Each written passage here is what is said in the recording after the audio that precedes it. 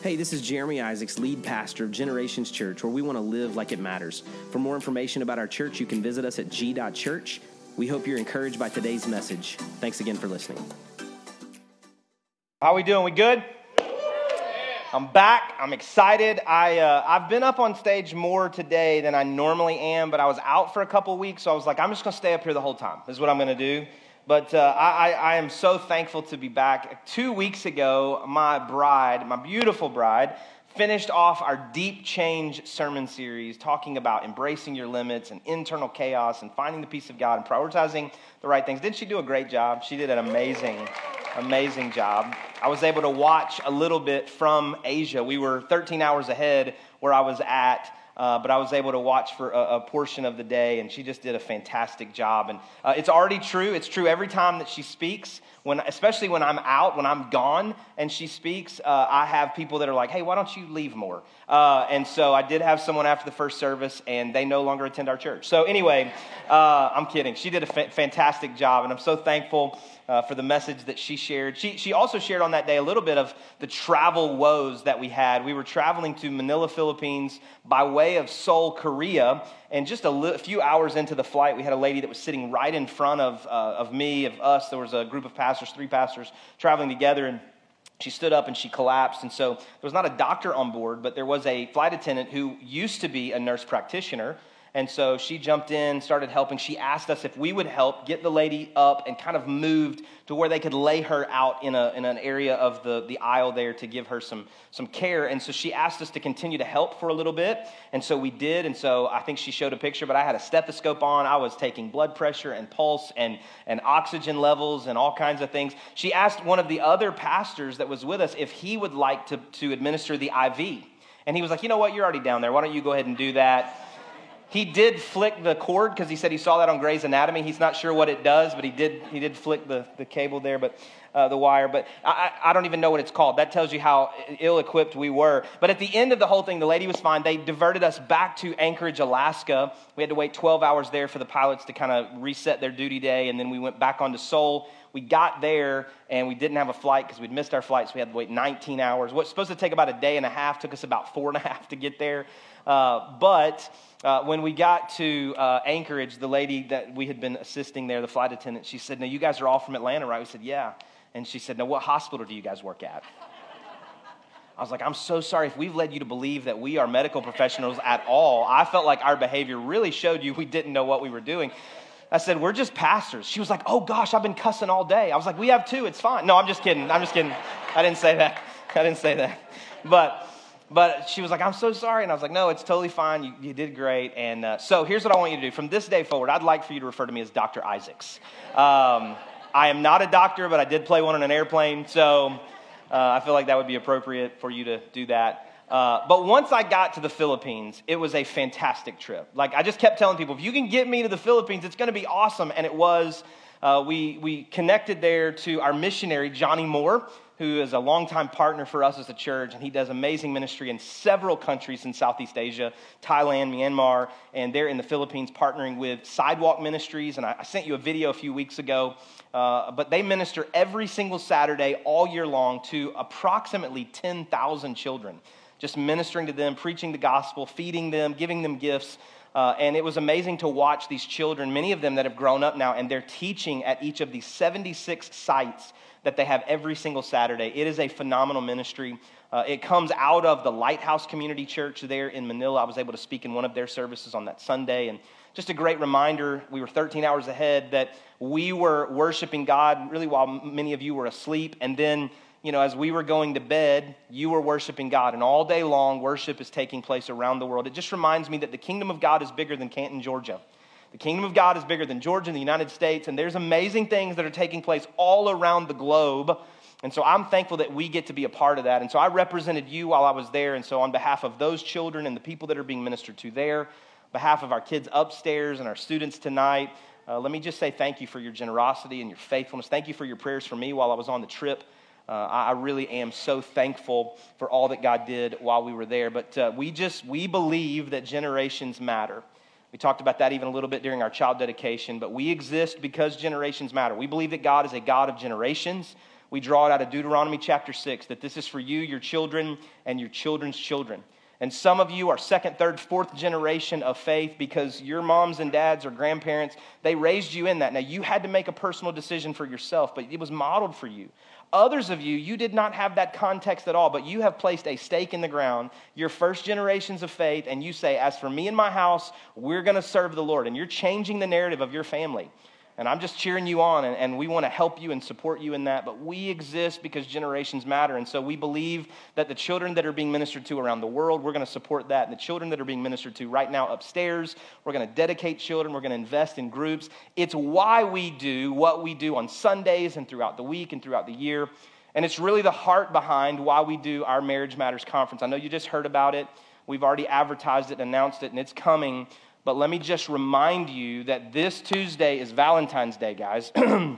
And other than getting her a vacuum cleaner or whatever else you've planned to get her, you need to register for the Marriage Matters Conference. We believe it's a great gift you could give to one another. It's going to be a really special weekend, March 10th and 11th. That Friday night's going to feel like a date night. We want you to get dressed up, come here for a nice dinner. We're going to laugh a lot, have a good time that night. And then on Saturday, we're going to dig into the practicals of relationships. So married people, engaged people, if you're dating seriously and you just want to help push this thing over the line, maybe bring them to the conference. We'll help you nudge them, okay? We'll do what we can for that. But it's just going to be a really great conference. We want you to be a part of that.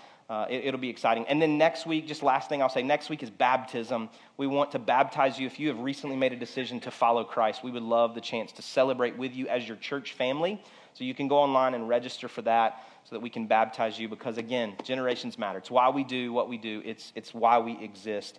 Last week, we started a brand new series called Real Families. Pastor Aaron did a phenomenal job sharing with us that there are no ideal families. We all want it. We all want to claim it. We want to show the pictures on social media. We don't want to show the picture before the picture where we're like pulling ears to get them in the picture. And you will smile, I'm telling you, like we're just going to do those kind of things to get the ideal picture. But real families is what we all have. It's what we all are. And we use the story of King David, really before he became King David, as he was anointed, and just talked about the brokenness and messiness of his family. We're going to continue in that all month long. But Pastor Aaron told us that God has a purpose for you. It's not by accident that you were born into the family that you were born into. Even if there's messiness and brokenness there, God has a purpose for you, and he has a purpose for your family. And so you've got to dig into that. What does that look like? What is that purpose, and how do we trust God for that purpose? And so today we're going to continue with the story of King David. He's now become king. So if you got a Bible, I'd love for you to go with me to the book of 2 Samuel. 2 Samuel, we're going to spend all of our time there in chapters 11 and 12. But 2 Samuel, it's about a third of the way through the Old Testament. This is a really pivotal time in the history of Israel and God's people. And we've now moved from King Saul to King David. And now, after David has been king for quite some time, we come to this story found in chapter 11 of 2 Samuel. We begin reading in verse 1. It says this: In the spring, at the time when kings go off to war, David sent Joab out with the king's men and the whole Israelite army. They destroyed the Ammonites and besieged Rabbah. But David remained in Jerusalem. One evening, David got up from his bed and walked around on the roof of the palace. And from the roof, he saw a woman bathing. The woman was very beautiful, and David sent someone to find out about her. The man said, "She is Bathsheba, the daughter of Eliam, and the wife of Uriah the Hittite." Then David sent messengers to get her. She came to him. He slept with her. Then she went back home. The woman conceived and sent word to David, saying, "I am pregnant." Now, I want to split this message kind of into two parts, and I want to talk to each of us individually for just a few minutes about sin and the consequences of sin. We don't believe that you just get to choose kind of what is right and what is wrong based on how you feel. We believe that according to God's word, there are things that are right, that honor God, and there are things that are wrong. They dishonor God and who he is calling us to be as we pursue relationship with him. Now, you are not saved by works. Your works don't save you. You can be the best moral person you want to be and do all the good, right things, but you and I are saved through faith in Jesus Christ alone. That's the only way we're saved. But there are some things that we do by way of works after that just honor God. They tell people who we are and whose we are after we have been saved. And so works don't save us, but works kind of show that we have been saved. And so we believe that right and wrong exists. And there's a lot of people, especially in present day, that would try to convince you that right is determined in the eye of the beholder in the moment based on how you feel and the circumstances and what's going on around you. And they tell you that there is no absolute truth, which is, guess what? An absolute truth. That makes no sense, right? But what we believe is that it's not subjective. We don't believe in subjective morality, which means it's subject to you and it's subject to me, and what's right for you is different than what's right for me. We believe that there are absolute truths and absolute rights and wrongs, and it begins really at the beginning of humanity. That God told Adam and Eve, even before the 10 Commandments, even before the law, that God told Adam and Eve, don't do this. Don't go and eat. You can have any tree, any fruit of the garden, but abstain from this one. So there was something that was wrong that they should abstain from. They chose not to do that, and there was consequences for their actions. We see later that then there's the 10 Commandments. We see later that there's the law. We see Jesus come as the fulfillment of the law in the New Testament. And he says, hey, come and follow me. He was the fulfillment of all the law and all the prophets. But we believe that from the beginning to the end of Scripture, that there is right and there is wrong, and God punishes and judges sin. And so in this story, we are introduced to the idea that David does something wrong. He does something, we see this over and over in the story of the children of Israel. He does something that's right in his own eyes, but it is wrong in the eyes of God. He commits adultery. He has an affair with someone that is not his wife. It's actually the wife of someone else. And so he takes it upon himself to do something that is wrong. And so he shouldn't have done that, right? I mean, when we say like he did something wrong, that kind of minimizes it was sinful. It was an incorrect behavior. It was iniquity, a transgression, however, whatever word you want to use from Scripture. But before we even get to what he did that was wrong, let's look at how he got there. In verse 1 of what we just read, it says this: in the spring, at the time when kings go off to war, David sent Joab, but David remained in Jerusalem. David got in trouble because he wasn't where he was supposed to be. David got in trouble because he should have been with his men out to war, but he wasn't there. He stayed in Jerusalem. There are some things that you and I know that if we go to these places, we do these things, like it's gonna potentially lead us down the wrong path. Now, I'm not trying to be like this strict, like really judgmental, legalistic type person. I'm just saying, like my mom taught me when I was a kid, nothing good happens after 9, right? The older I get, I'm convinced she was wrong. It's 8:30. Nothing good happens after 8:30. But if we're honest with ourselves, sometimes just being in the wrong place makes it easier to do the wrong thing. Now, being in the wrong place doesn't absolutely mean you're going to make wrong decisions, but it's so much easier to make those wrong decisions when we're in the wrong place, maybe with the wrong people.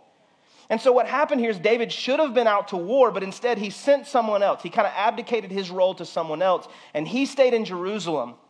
And so I think for all of us, the first challenge that we see here is just be where you're supposed to be. Just do what you're supposed to do. Don't be where you shouldn't be. So then David saw her. He's walking around on the top of the roof. He's maybe kind of an insomniac that night. He can't sleep. And so he's walking around on top of the roof, and he sees her. Now, at this point, no sin has taken place. You and I are not necessarily responsible for what kind of flashes across our eyes. We're not necessarily responsible for crazy thoughts that enter our head. I remember my dad telling me when I was a kid, he said that he got into an elevator one night, and he said this big guy got on the elevator next to him, and he said he kind of was real tired. He was headed to the room, and he said he just leaned his head back against the wall of the elevator. And he said he had this random thought, like, what if I just punched that guy right in the face? That's not my dad's nature, first of all. And he said the next thought that came to him is, well, if you hit him, he's probably going to hit you back, so let's don't do that. You're not responsible for all the crazy thoughts that enter your head. Those crazy thoughts are not sinful, but what you do with those thoughts can lead to sin. So David's walking around the roof, he sees her, and then he does something. He inquires about her. He sends a messenger to say, hey, who is this woman? So they go and find out. They come back and they bring him a message. Hey, this is Bathsheba. Here's who her dad was. She is the wife of Uriah the Hittite. It's at this moment that he should have walked away. He should have gone back to his house. He should have gone and done something else. But this is the moment of temptation. This is the moment where you have to decide between what is right and what is wrong. And instead of walking away, David sends, I think if I read this correctly, a different group of messengers. He didn't want to send the same guys who had just given him that information. He sends a different group of messengers to go and bring Bathsheba to him. And so when you and I have crazy thoughts, when we have random things, when something through no fault of your own kind of flashes in front of your eyes, that is not sin. But what you do with the next thought determines what's going to lead you down this path. And so I would say what I say to our kids, what I say to my sons, you gotta change your thoughts. You gotta bounce your eyes. You gotta distract yourself. You need somebody to hold you accountable. You pray and ask God to give you the fruit of the Spirit, which is self-control, and ask Him to keep His promises there and be controlled by the Spirit of God and not by our flesh and sinful desires. And so we say, God, in this moment, I don't want to do what is wrong. I want to do what is right. And so we go this other way. But David didn't do that. He didn't make that decision. He didn't take his thoughts captive. He sins for her, and he has an affair with Bathsheba. And if it would have ended there, it would have been terrible. But it didn't end there. David did what we often do, and instead of confessing his sins, he tries to cover up his sins. And so he calls for Uriah to come back from war. He decides in his mind, he's able to justify this behavior. He says, okay, here's what I'm going to do. She told me she's pregnant, but if I bring her husband home, nobody knows yet. And if he comes and he visits me and gives me an update on the war and I send him back to his house, then later when she announces she's pregnant publicly, they'll think, oh, well, Uriah came home from the war, so that's fine. But after he meets with Uriah lays at the door to guard the king's palace. The next morning, David gets word, and he's like, hey, why didn't you go to your wife? And he said, because my brothers don't have that same privilege. I'm not going to do that. I'm here to protect you. I'll just join your guard until I go back. He tries to get him drunk, send him to his wife. He still doesn't do it. So now he sends a letter with Uriah back to Joab at the front lines. He said, hey, wherever the fighting gets the worst, wherever it's the fiercest, wherever the enemy is attacking us, I want you to send Uriah right to the front, to the tip of the spear, right there at the front. And then when it gets the worst, I want you to pull everybody else back. Now he's involved someone else in his cover-up. That's what takes place. Word gets sent to David that this has taken place. And now Uriah is dead through no fault of his own. And here's the truth that all of us need to remember. When we try to cover up sin instead of confessing sin, things always get worse every single time. Every single time. You're going to mess up. I'm going to mess up. That's not permission to sin. It's the reality of the human experience. But when we don't confess our sin and we try to cover up our sin, it always gets worse every single time. So the prophet Nathan shows up, and he comes and he tells King David a story. He said, King David, I want to tell you a story. I want to tell you this story about a rich man and a poor man. The rich man has everything you could possibly imagine that he would want. The poor man, he only possesses this one little lamb. It's all he has. It's all he loves. It's all he wants. This lamb goes with him everywhere. It's not a pet. It's his best friend. And this lamb comes and at night sleeps there at the foot of his bed. I mean, it's his prized possession. But one day the rich man's having a party, and he goes and takes the lamb from the poor man to use at his party. And David is so furious. He's like, who is this man? I will punish him. I'll be the one to take care of it. You tell me who it is. And Nathan points his finger in David's face in spiritual rebuke. And he says, you are that man. It's you. It's you. Look at what we read here in 2 Samuel. This is chapter 12, beginning in verse 7. Then Nathan said to David, you are the man. This is what the Lord, the God of Israel, says. I anointed you king over Israel, and I delivered you from the hand of Saul. I gave your master's house to you and your master's wives into your arms. I gave you all Israel and Judah, and if all this had been too little, underline this, I would have given you even more. Why did you despise the word of the Lord by doing what is evil in his eyes? You struck down Uriah the Hittite with the sword and took his wife to be your own. You killed him with the sword of the Ammonites. Now, therefore, the sword will never depart from your house because you despised me, and you took the wife of Uriah the Hittite to be your own. When I read these verses here in chapter 12, there's two sad realities and one great truth that I find in these verses. First, we are often blind to our own sin and angry about the sin of others. You think about what Nathan was confronted. He told him a story, and David was so numb to his sin or had covered it up so much publicly that he had almost covered it up a little bit privately, that he was angry about the rich man taking from the poor man and did not acknowledge that the story was about him until he was confronted with it. I think that's so true of all of us, that we get so outraged at the sins of other people, but we don't want anybody judging us because we judge the actions of other people, but we judge ourselves by our intentions, right? We cover it up. We know what we would have done, what we were thinking, what we should have done. We know we will ask forgiveness, or we intend to ask forgiveness, or we're going to have a conversation later, and nobody knows yet, so we'll figure a way out of it. And so we do all of those things behind the scenes. But when we see anybody else with the slightest misstep, we get angry and start screaming and yelling. And I would say, hey, be really careful about that. Really, really careful about that. Because I think the louder we want to scream about someone else's sin, often it's telling on us that there's something going on the inside of us that we don't want to be judged for. Matthew chapter 7, verse 3 says, "And why worry about a speck in your friend's eye when you have a log in your own?" It's a verse so many of us know. We may be quoted in different contexts, but this passage of Scripture in Matthew chapter 7 is talking about judgment. It says that the same standard that you use to judge others will be used against you. It says, hey, be careful when you start pointing out the imperfections and the missteps of others, because you've got some stuff going on the inside of you too. Now, do I believe that we should hold one another accountable? Absolutely. Do I believe in loving context and loving relationship with one another, that we should even call out sin in each other's lives? Say, hey, you're better than this. This is not who you should be, not what you should be doing. Absolutely, I think we should. But when we begin to scream out loud publicly about the sins of others, we need to be careful, because so often it's because we are hiding something on the inside of us, and we're projecting and trying to deflect so people don't see what's happening on the inside of us. The louder we scream, we think it sounds more righteous. It's actually hypocrisy. Be careful. Be careful. Start with me. I got to be careful. We believe in the grace and mercy and love and forgiveness of God. And in loving relationship, we should hold one another accountable. But we got to be careful that we don't become so numb to our own sin that it becomes easy to judge other people. We got to be careful. That's what I see here in this story. God will judge and punish sin. But look at verse 8 here and see this nature of God on full display. I told you to underline part of it. "And if all this had been too little, I would have given you even more." This is definitely a reflection here of the nature of God and how he responds to us and what he does for us. But if we're not careful, we kind of turn into King David in this instance. And really, if you go all the way back in the story, David's only king because Saul felt guilty of this. Saul went from building altars to God to building monuments to himself. We become self-made men and women. We think it's all about us. We're convinced that we are the reason we have what we have, and it's our good deeds and our good works, and because of our talent, because of our charisma, and we forget that every good and perfect gift comes from above, that it's all because of him, and that God has blessed us and given us the things that we possess. And what Nathan said to David is, he said, everything that you have is awesome, but if it wasn't enough, God would have continued to bless you and give you more, but you became deceived.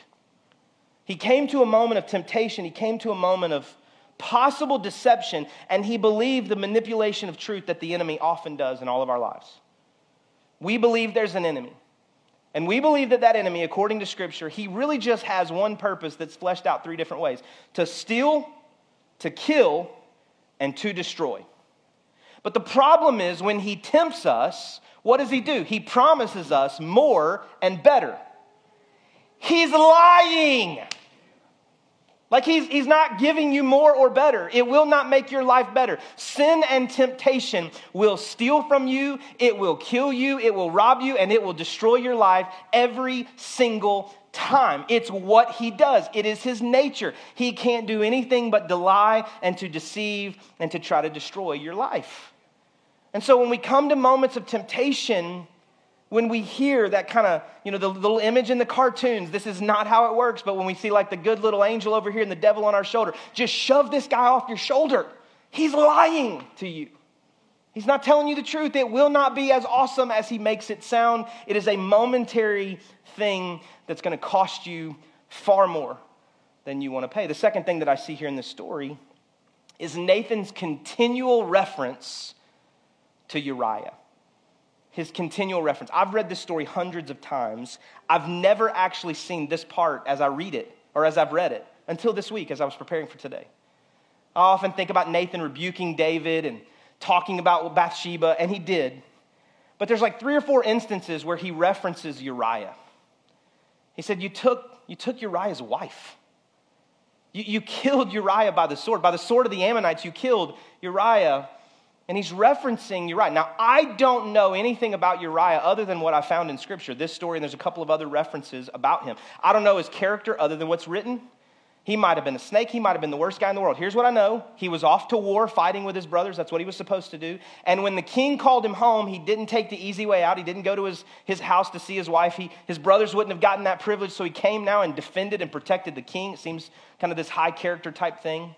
And he's sent back to war, and he's killed through no fault of his own. I recognize as I was praying for you this week that some of you sit in this room, and through no fault of your own, the sin of someone else has cost you a lot. It's cost you a lot. I mean, you didn't deserve it. You were just doing what you thought you were supposed to do. You were out fighting. That's what you were supposed to do. You were out doing your job. That's what you were supposed to do. And someone else betrayed you. Someone else lied to you. Someone else lied about you. And it cost you your job. It cost you your marriage, maybe. It cost you your kids. And I don't want to tell you that this is true of you, but can I just tell you what I would want? I would want them dragged into the public square, and I would want everybody to know all that they did and what it should have cost and how it should. That's what I would want. And maybe that's what you want or wanted. But when I read this passage here, what I'm reminded of is that God sees. We want everybody to see, and maybe that will happen or maybe it won't. But God sees. God knows. God, through the prophet Nathan, said to David, he said, you hurt a man who didn't deserve it. You took from him. You took his very life. You took everything that was valuable to him. God saw. And God sees where you're at, and he sees the hurt and the pain that you've experienced and all the tears that you've cried, and he knows. And then what Nathan said to David is he said, the sword will never leave your house. The sword that you've used will never leave your house. There is judgment, there is consequence, there is punishment. And while you and I sometimes want to be the one that administers that consequence and that punishment, we want to see it take place, we don't know all of how it took place here. We're going to talk about this in a couple weeks in David's family. But God sees and God knows, and he's taking care of it. And I hope that brings some comfort to you. And then we see after he's confronted what David says. He says to Nathan, I have sinned against the Lord. I've sinned against the Lord. It's never too late to confess. Now, we should confess early rather than late, but confession is always the right thing to do. It's always the right thing to do. You should always confess. You should always come clean. You should always confess your sins to God. You should confess your sins to those you hurt. It is the right thing to do. But even with confession, there are consequences. So I believe that the moment that you confess your sins to God and you say, God, I need you to forgive my sins, I believe he does in an instant. But there are consequences for your actions and behavior, and there are of mine. And so the example that I've used since I was a youth pastor when I was talking to students, and maybe this was a terrible example talking to students, I'm not really sure. But I said, hey, if you kill a guy, so maybe that was a bad example for middle schoolers, I'm not really sure. But if you kill a guy, and as soon as you do, you say, God, I messed up. Please forgive me. Please forgive me. Please forgive me. I believe in the instant you ask it, God forgives you, but you're going to prison. There are consequences for your actions. There's earthly consequences, even as God takes care of the eternal consequences. He pays the price and atones for your sins and mine, but there are earthly consequences. And in this conversation with Nathan, we saw the sword will never leave your house. That's a consequence we're going to talk about in 2 weeks. But we also see that the child that was conceived between David and Bathsheba, that child gets ill and eventually passes away. It's one of the consequences of this behavior, this action. But then, after a period of mourning, David then takes Bathsheba as his wife, and she conceives again, and Solomon was born to that union. It's this beautiful picture of the redemption of God, that God used even a union that was started in sin, but then made right, and God used Solomon as a part of the lineage of the house of David that eventually brings Christ to the earth. Beautiful picture of redemption. And so you're like, okay, where are we going with all this? Here's the bottom line. Just do what's right. Just do what's right. You're like, okay, well, that sounds simple. I mean, it is, and it isn't. Just be where you're supposed to be. And don't be where you're not supposed to be. That's a double negative. I'm sorry. Like, just be where you're supposed to be and don't be where you're not supposed to be, and just do what's right. And when you come to a moment of decision, listen to the voice of the good shepherd who is leading and guiding our lives, and ignore the voice of the deceiver who is trying to convince you that it's more and it's better, but it's actually going to steal, kill, and destroy your life. Just do what's right. And when you mess up, and we all have and we all will, confess it right away to God and to those that we've hurt, and then pay the consequences. Now, that's not permission to sin. It's a warning about sin. I've referenced my dad and my mom already a couple of times today, but I remember as a kid my dad quoting someone else, but this is what he used to tell me, and I've never forgotten it. Even in bad moments, I've never forgotten this, and it always rings true. Sin will always take you further than you want to go, keep you longer than you want to stay, and cost you more than you want to pay. Every single time. That's what sin will do. And so we keep that in mind. So what does this have to do with real families? What does this have to do with real families? Well, families are made up of us, right? Sinful, broken, imperfect people. Husbands and wives, sons and daughters, grandmas and grandpas and aunts and uncles. All of us have sinned and fallen short of the glory of God. And we make up these real families that make up our church and our community, and that's unfortunately who we are. That's what fills your house and what fills mine. So what do? We chase Jesus with all of our hearts, each member of the family, from the youngest to the oldest.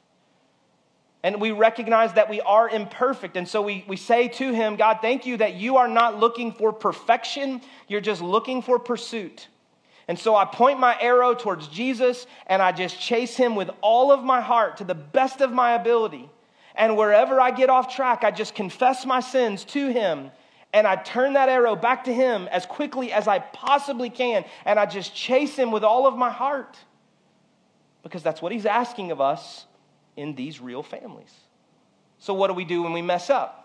James chapter 5, verse 16 says, confess your sins to each other and pray for each other so that you may be healed. You confess as quickly as possible. You don't try to cover it up. It always gets worse. Don't try to cover it up. Confess it. Confess it to God and confess it to one another. That's how we bring healing and wholeness into our family. Some of the pain in your family and in mine is self-inflicted. We've sinned. And now we're hiding it. There's brokenness, there's disconnect, there's lack of trust. Maybe it's unconfessed sin. And I promise you that the pain of a hard conversation to confess some things is going to be way easier than the conversations that come when they find out from somebody else. You're like, man, my family's a mess. My family's a mess. There's so much going on in our home right now, in our marriage right now, with my kids or with my parents or with the in-laws. It's a mess. Well, wherever it's related to any type of sin, it's easy for us to sit and to point the blame at them. Well, if God would just do this in them, if they would just see what they did. And we pray that God does that. But before we ask him to do that, we start with us. And we say, God,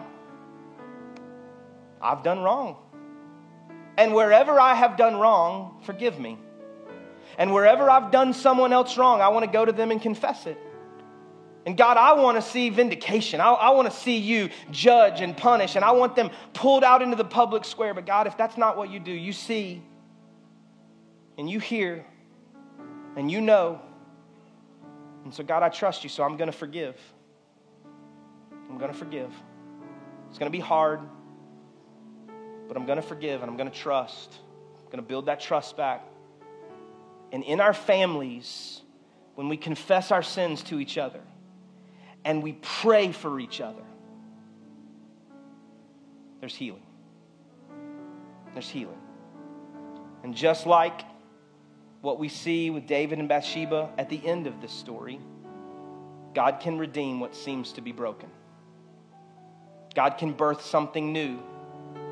The best days of your marriage could be in front of you. The best days of your family could be out before you, because that's who God is. In a few months, we're going to celebrate Easter, but for us, Easter is not a day on a calendar. It's the power of God to resurrect things that seem dead back to life.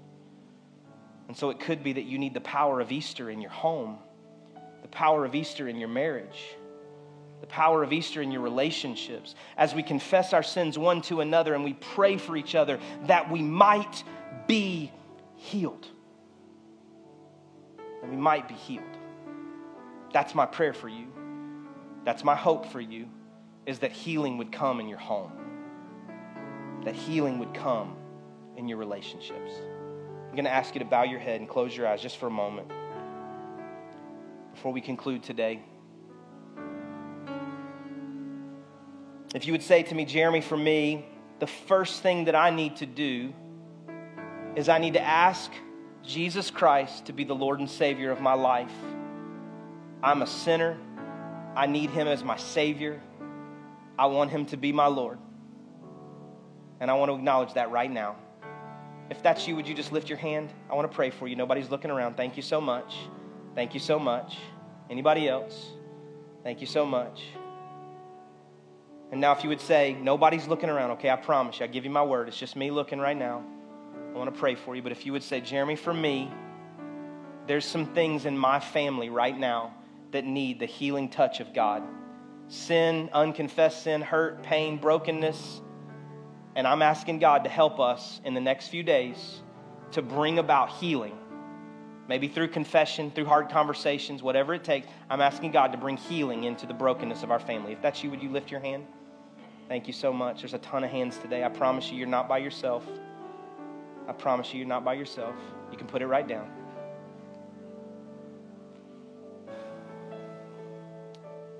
God, I love you so much. And God, I thank you for the people in this room. I thank you for those that are watching online today, couldn't be here.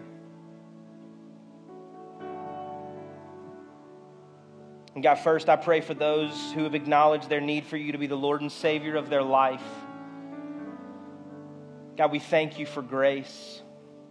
We thank you for mercy. We thank you for love and forgiveness. We thank you for Jesus and the cross. And so God, I thank you now that you forgive those who've acknowledged that they're a sinner in need of a Savior. And God, I pray that they would allow you to be their Lord, to lead and guide and direct them in the days ahead. We thank you for the decision that they've made today, and we celebrate with them.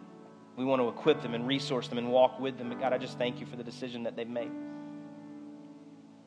And God, now I pray for every hand that was lifted in this room, and maybe those that are watching from a distance, they lifted a hand to acknowledge that there's some stuff in their family that needs healing right now.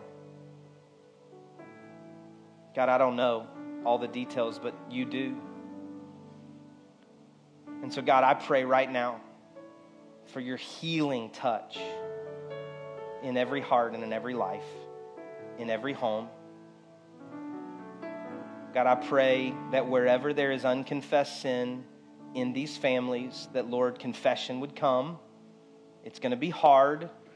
I'm sure it will be painful, but Lord, would you just go before us there? Would you extend grace to all of our hearts to hear what needs to be said and to respond in kind? And God, maybe it's not unconfessed sin. Maybe it's just past hurt and pain and brokenness there. God, would you bring healing? Would you restore trust? Would you restore the faith we have in each other? Do a healing work. Let us make some hard decisions. Let us put up some guardrails and make some decisions that will guide and lead us forward in ways that speak to your redemption power. But God, just let us go where we're supposed to go and not where we're not supposed to be. And let us just do what is right. The blessing of our families that you've given to us, let us acknowledge that. And God, we trust that you see and you know. and you're enough. And so we let go of some hurt and some pain, and we just trust that you've got it. And God, I cannot wait to hear the stories of redemption and healing and forgiveness in the days ahead as you restore brokenness in families and heal. In Jesus' name I pray. Amen. Thanks again for listening. If today's message was an encouragement to you, we invite you to share it with your friends and family. Maybe subscribe, rate, and review the podcast. It just helps us spread the word about what God's doing here at Generations Church. For more information about the church, visit us at g.church. Have a great day, and God bless.